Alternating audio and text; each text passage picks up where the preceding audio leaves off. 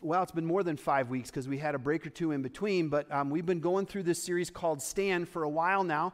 How many of you are getting to the place where toward the end of each of these series, you see that promo video and you think to yourself, oh, phew, this is the last time we have to look at that.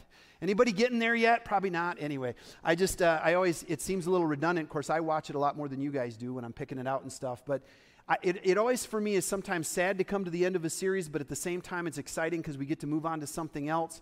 But today, we're going to wrap it up by kind of moving back in the timeline of the book of Daniel. We have been studying through the stories of the book of Daniel and how they're studies of people who stood for their faith and found strength in their God in a situation that was absolutely reprehensible. As we just kind of recap a little bit, the Israelites had been taken captive, many of them by the Babylonians, and basically were forced to live in Babylon and to adopt their culture. Basically, Nebuchadnezzar, the king of Babylon, tried to take the best and the brightest of Israel and indoctrinate them into their culture and make them worship their gods. There were just all of this stuff that they tried to change about their culture. And we've seen so far how Daniel especially has stood his ground against those cultural changes and has maintained a faithful attitude and a faithful spirit toward God. Today we're going to find out what it's like to stand firm in the fire. And we're actually going to talk about three other guys that were Daniel's friends, Shadrach, Meshach, and Abednego. I did not say to bed we go.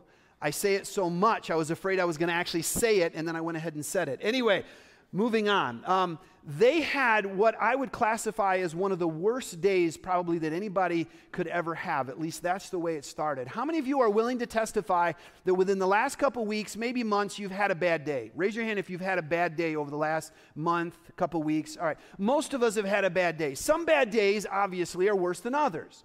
And some people's idea of what a bad day is can be different than someone else's. Like, my kids think it's a bad day if they had to get up before 10 o'clock, right? And I consider a bad day something a little more serious, like I walked out the door without my coffee. How many of you know that's a serious problem right there? That's issue.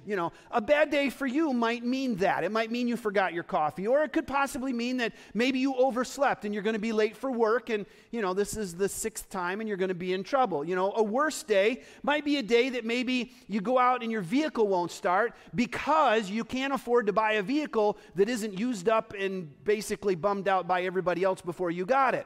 And that's not that I'm sharing from personal experience, but sometimes your vehicle won't start, and that's a bad day. But an even worse day, maybe you get to work and find out, like a lot of people have, that you don't even have a job anymore. It seems like more and more and more people are showing up to their place of work, and there's, locks on the doors, and they have no idea it was coming, and they're completely taken by surprise.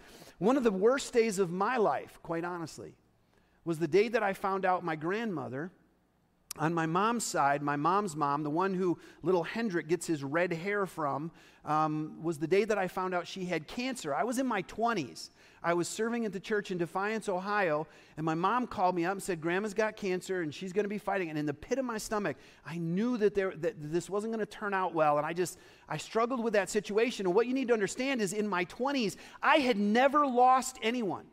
I had never been through a loss. I'd never had anybody that I knew really close to me die. Now, I had done funerals for other people, and I had sat with patients who went through cancer, and I'd been a part of a lot of funerals, but personally for me, I had never lost anybody who was close to me that far into my life. I was charmed. I mean, a lot of people go through loss very early in their lives, but when I found out my grandma had cancer and I kind of knew that probably it wasn't going to go well, that was the worst day of my life. And unfortunately, that bad day was repeated 2 more times when I found out my mom had cancer. And of course, my mom was a health food nut, didn't want anything to do with some of this modern medicine that she had watched grandma go through, and she decided not to get treatments, and that was a bad day. Turned out to have been the right decision. Toward the end of her life, the doctor told me that she had far better quality of life than she would have had if she was on chemo, and in their opinion, it probably wouldn't have helped. But eventually, my mother passed away from cancer. And then again, that day was repeated when I found out my dad had cancer. Friends, those are bad days, aren't they? Amen? Have you had those kind of bad days? You see, the problem is this. No matter who we are, and no matter what we go through in life, or no matter what path we choose in life, we will have trouble in this world. Amen? There is always going to be trouble in this world. And there's some philosophy out there, there's theologies out there that say if you just follow Jesus, everything's going to be flowers and kittens for the rest of your life. And I've got news for you. It's not that way. In fact, Jesus himself told us that as long as we're in this fallen world, there will be trouble. John 16:33, I don't remember, I think I forgot to put this one in, but this is what it says. I have told you all of this so that you may have peace in me. This is Jesus talking. Here on earth, you will have many trials and sorrows.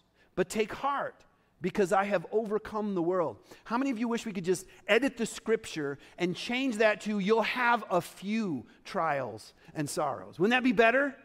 Don't you think? Unfortunately, that's not what the book says. And we believe that the Word of God is inspired by Him, and we can't change it just because we don't like it. And He says there will be many trials. So know this, one thing is for sure, in this world you will have trouble. But there's another thing that's for sure. In this world you may have trouble, but there is a reason for that trouble. There is a reason for the struggles that we go through, and there is a reason for the trials that we go through. 1 Peter 1:7 says this, these trials show that your faith is genuine. It is being tested as fire tests and purifies gold, though your faith, listen to this, is far more precious than mere gold. So when your faith remains strong through many trials, it will bring you much praise and glory and honor in the day that Jesus Christ is revealed to the whole world. Listen, that verse tells us that there is a reason for our troubles, and that reason is to build our faith.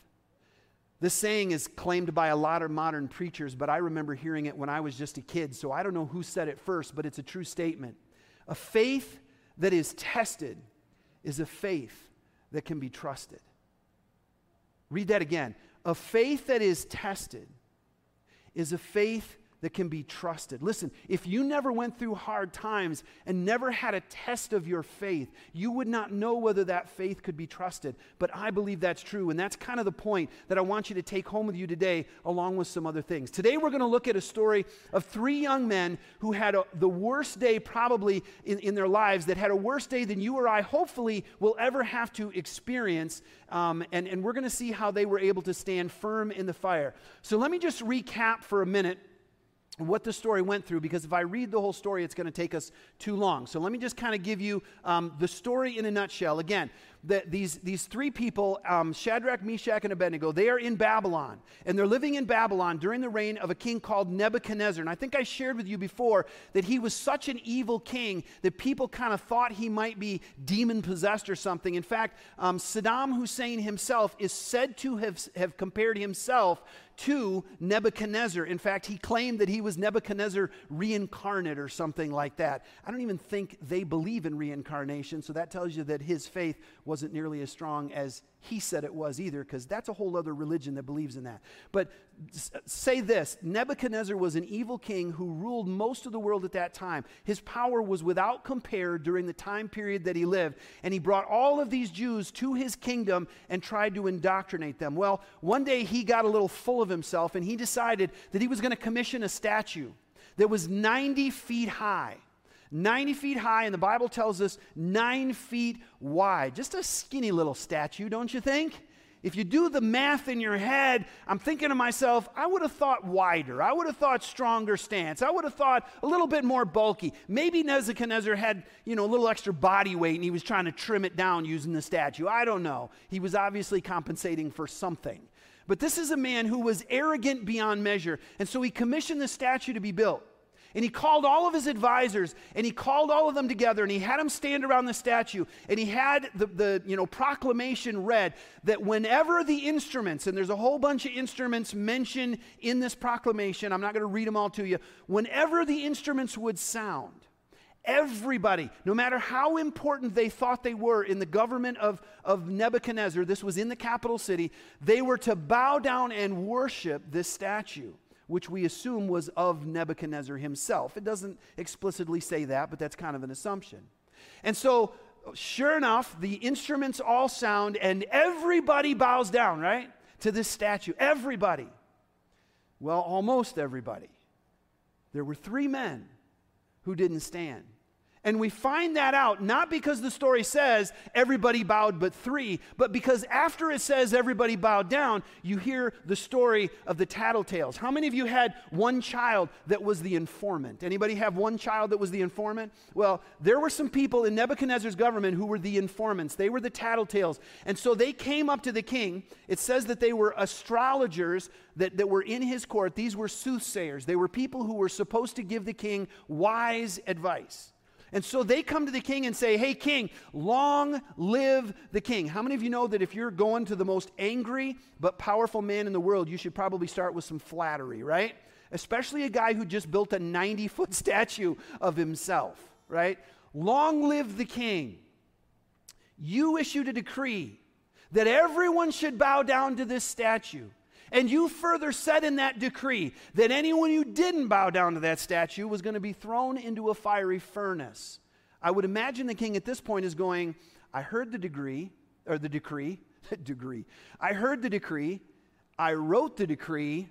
Why are you telling me what I just had decreed? And I'm sure they got nervous. But anyway, they continued on. There are some Jews, Shadrach, Meshach, and Abednego, whom you put in charge of Babylon. Oh boy.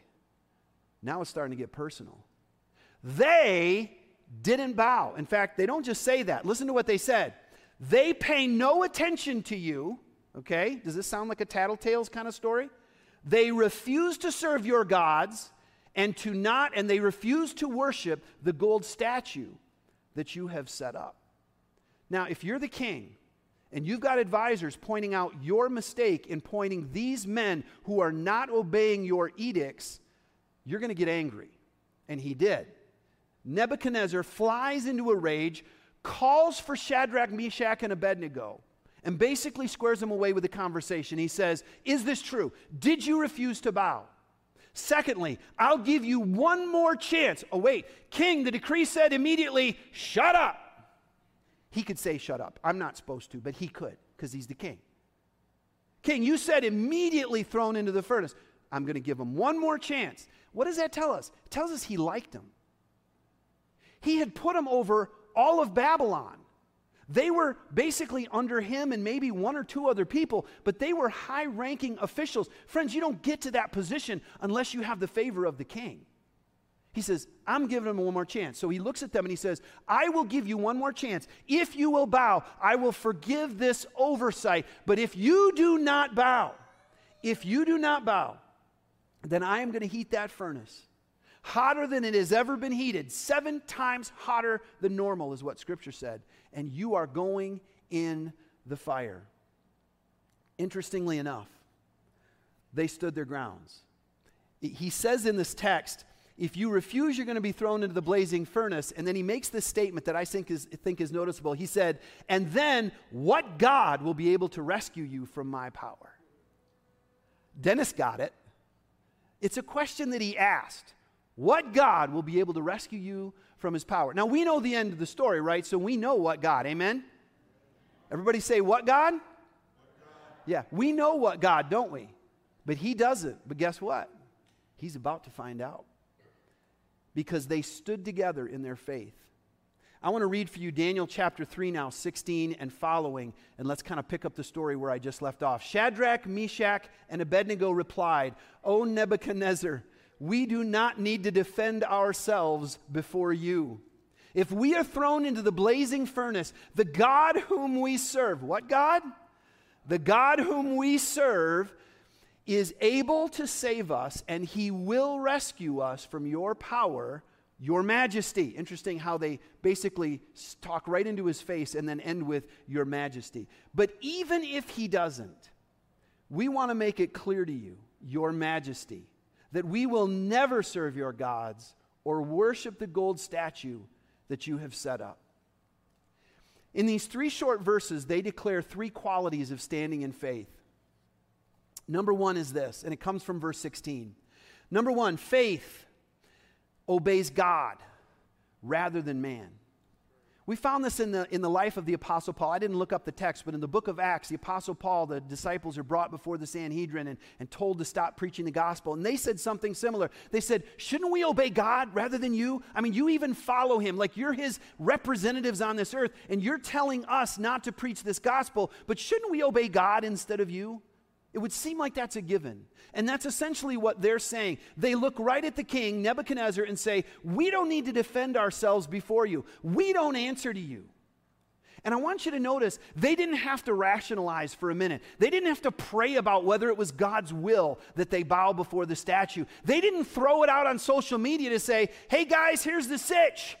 You know, we're in serious trouble here. What do you all think we should do? By the way, if you're one of those people that asks the community at large about important decisions in your life, the democratic process almost never yields a good result. Amen? The mob almost never gives good advice. Haven't you ever seen all those old movies with the pitchforks and the torches? That's mob rule, my friends. Don't ask people who don't know. All right? Don't go out there asking people what you should do when they don't know your walk, when they don't know your future, when they don't know your God or what he has planned for you. They didn't have to do any of that. Obedience was their first response. They knew what they had to do. Obey God, period. You know what? That's the best plan you could ever have for any situation. Just obey God, period. No questions asked. Just do it. Just obey him. Do what he says. And if you don't know what he's saying, if you're having trouble figuring out what his will is, then do something that you absolutely know he told you to do. For instance, if you're in question about what to do, just love your neighbor, because that's one of those givens, isn't it? Isn't it? Yes. Is there any situation where loving your neighbor is a bad idea? You better say no. Because that's what the book says. Love God with all of your heart. Love your neighbor as yourself. No matter what you're facing in life, sometimes we can reduce it down to the stuff we already know. If I'm in trouble, if I don't know what to do, if I don't know how to walk forward, one of the questions I can ask is, what is the best way I can love my neighbor in this situation? And if I do that, I believe I will eventually find the will of God for that specific situation. If you don't know what to do or where to go, do what you know until God tells you different. Just obey him, period. Faith obeys God rather than man. A faith that is tested is a faith that can be trusted. And they were about to test their faith. The second one is this: faith believes in spite of what it sees, coming right out of verse 17. Faith believes in spite of what it sees. This is a little bit similar to last week, or maybe it was the week before. I can't remember because I'm getting old. But faith believes in spite of what they're seeing. They said, if we are thrown into the blazing furnace. You see, they didn't stand in the king's face and say, there's no way you're throwing us in that furnace. Now, we would do that, wouldn't we? Well, I believe God for this. You've heard that maybe sometimes. Sometimes we feel like we have the ability to tell God what he has to do for us. And let me tell you something. God is sovereign. He is loving, and he wants the best for you. But he is sovereign, and he does not have to do it the way you want it done. They didn't say to the king, there's no way we're going in the furnace. They looked full ahead, saw the furnace looming, and still had faith. They knew that there was a possibility. In fact, it was a probability that they were going in that furnace that day. And yet, in spite of what they saw, they stood their ground. If we are thrown into the blazing furnace, blazing, that's a bad, never mind. The God whom we serve is able, two things, is able to save and will rescue us from your power. I don't know how they had the faith to believe that even if they went in the furnace, they could come out of that, because I would be looking at that furnace going, yeah, I don't even like a hot summer day, you know? But somehow they believed. They saw what was before them, and they had faith anyway. And a lot of times, friends, we get in those situations where the only thing we can see before us is not what we want. It's not what we would choose, and it's not what we think God would want us to do. And because it's not what we think should be there, we change our mind or we change our direction and we go another way. Faith believes in spite of what it sees. God is able and he was willing. And that leads us to the third one, which is this. Faith knows that obedience is our responsibility. the outcome is really up to God. It's not our job to figure out how it's going to end. It's our job to be faithful in the meantime. Verse 18 says this, but even if he doesn't, man, there's a great song by Mercy Me out there called Even If. And anybody ever heard that song? Even if he don't, my heart is his alone. It's one of my favorite songs to sing in the car when nobody's around, because I love to try that little falsetto part that he does up there. If you ever see me at a stoplight singing my brains out, it's probably that song. Please don't tell anybody that you saw me doing that. Even if he doesn't, we will never bow down and worship you or your idols, and we will never serve them. Even if he doesn't save us. Wow, man. Many of us, I think, today would be on board as long as we knew that God's deliverance was going to come. But if we thought it wasn't going to come, how many of us would actually stand in faith in the midst of the fire? Wouldn't we be tempted to rationalize it? Wouldn't we be tempted to walk away from it? If we thought that the end was certain and that we were going in the furnace, wouldn't we be tempted to start reasoning and thinking about it? Like, for instance, some rationales that could come up. Well, Lord, if they kill me today, who's going to witness to them tomorrow? Right? So God, maybe I should just, bow in form only. You know that my heart is not bowing, but my body can maybe just bow and my heart will still be yours, because if I die today, who's going to be here to fight the good faith in the future? There's lots of rationales that we could give, but they didn't do that. They saw what was coming and they embraced it. It wasn't easy for them. We think it was easy for them because we know the end of the story. They had no idea how the story was going to end. For all they knew, the story ended with them being burned up and Nebuchadnezzar going and eating supper, right? But we know different. And so it seems easy to us. They had no idea what might happen. So let's talk for a little bit about what did happen. Old Nebuchadnezzar got so angry that the Bible says his face was distorted. I love that terminology. How many of you have gotten so mad your face was distorted? Some of you have seen your parents get that mad, but you don't know what you look like. You need to look at yourselves, because I've seen myself accidentally a few times. Everybody give me your so angry your face is distorted face real quick, because I want to see it. Yeah, we caught that on camera. There's one right up there. So awesome. I'm going to use that against all of you now. Just kidding. His face was distorted. He was so angry. Verse 19, they bound up these boys. Now, again, we don't know if they bound just their hands. When I was a kid growing up, the flannel graph, you remember the flannel? They always had them bound from top to bottom. Their legs bound, everything bound, their hands down here at their sides. We don't know how they were bound, but they made it very clear that these guys were not going to escape. And so they bound them up, and then they had some of the guards throw them into the fire. And interestingly enough, the fire was so hot, the Bible says, that the guys who threw them in the fire perished. They died because the fire was so hot.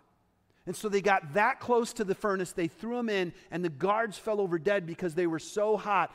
And so I'm sure that when they went into the fire, King Nebuchadnezzar thought, that's over with. That problem is solved. That issue is resolved. Now I can go find myself some more servants, some more counselors, because now I got some positions to fill. And as he's doing that, something very strange happened. Let's pick it up in verse 24. But suddenly, I love it when the scripture says that, Nebuchadnezzar jumped up in amazement. How many of you know kings don't jump up? Right? Have you ever in a movie seen a king get excited and jump up and it wasn't a comedy, right? They just don't do that. They're all pious.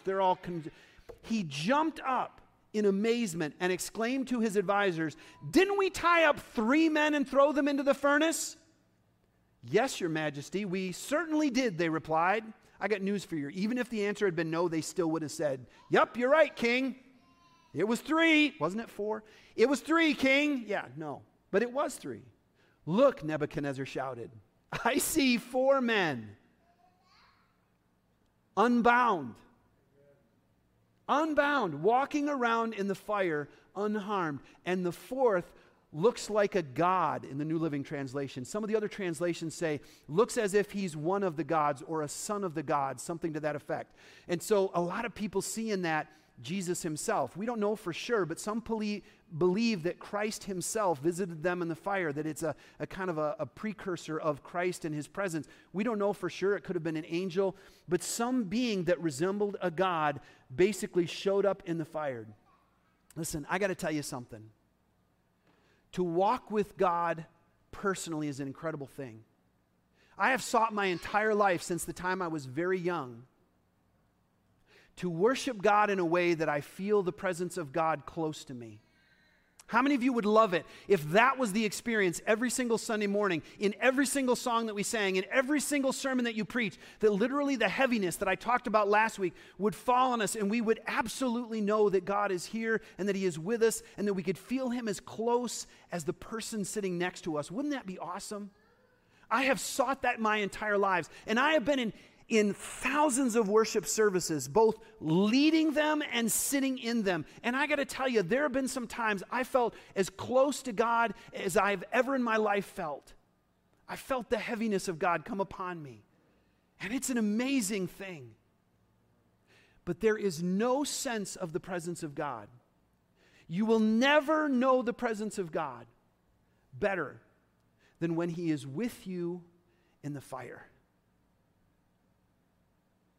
You don't see the significance of that, I can tell. Let me tell you something. In America, we have an epidemic of shallow and uninspired faith. We think that the best way to experience God's presence is to walk into the most beautiful church we can find, the church that has the most money that we can find, the church that has the best coffee, or Skinny Boy Decaf Latte No Foam, whatever is your preference. And we like to worship in a comfortable chair in the air conditioning with a latte in one hand and the other hand is for raising. And we believe that's where God will meet us. I want to share with you that that is not where God usually meets me. Where I have met Him the most and felt His presence the deepest is in those moments like I described to you in Elwood, Indiana, where I'm on my knees at the altar saying, I'm not doing this anymore. I can't do this anymore. God, I'm in the middle of the fire. I shouldn't be, and I'd like to know why. Right? You ever prayed a prayer like that? Here's the thing. God doesn't strike you dead when you do that. He shows up and He walks with you through the fire. So I'm not against Sunday morning, and I'm sure not against air conditioning and padded pews. Because last night I sat on a folding chair at Warner Camp. I'm still recovering.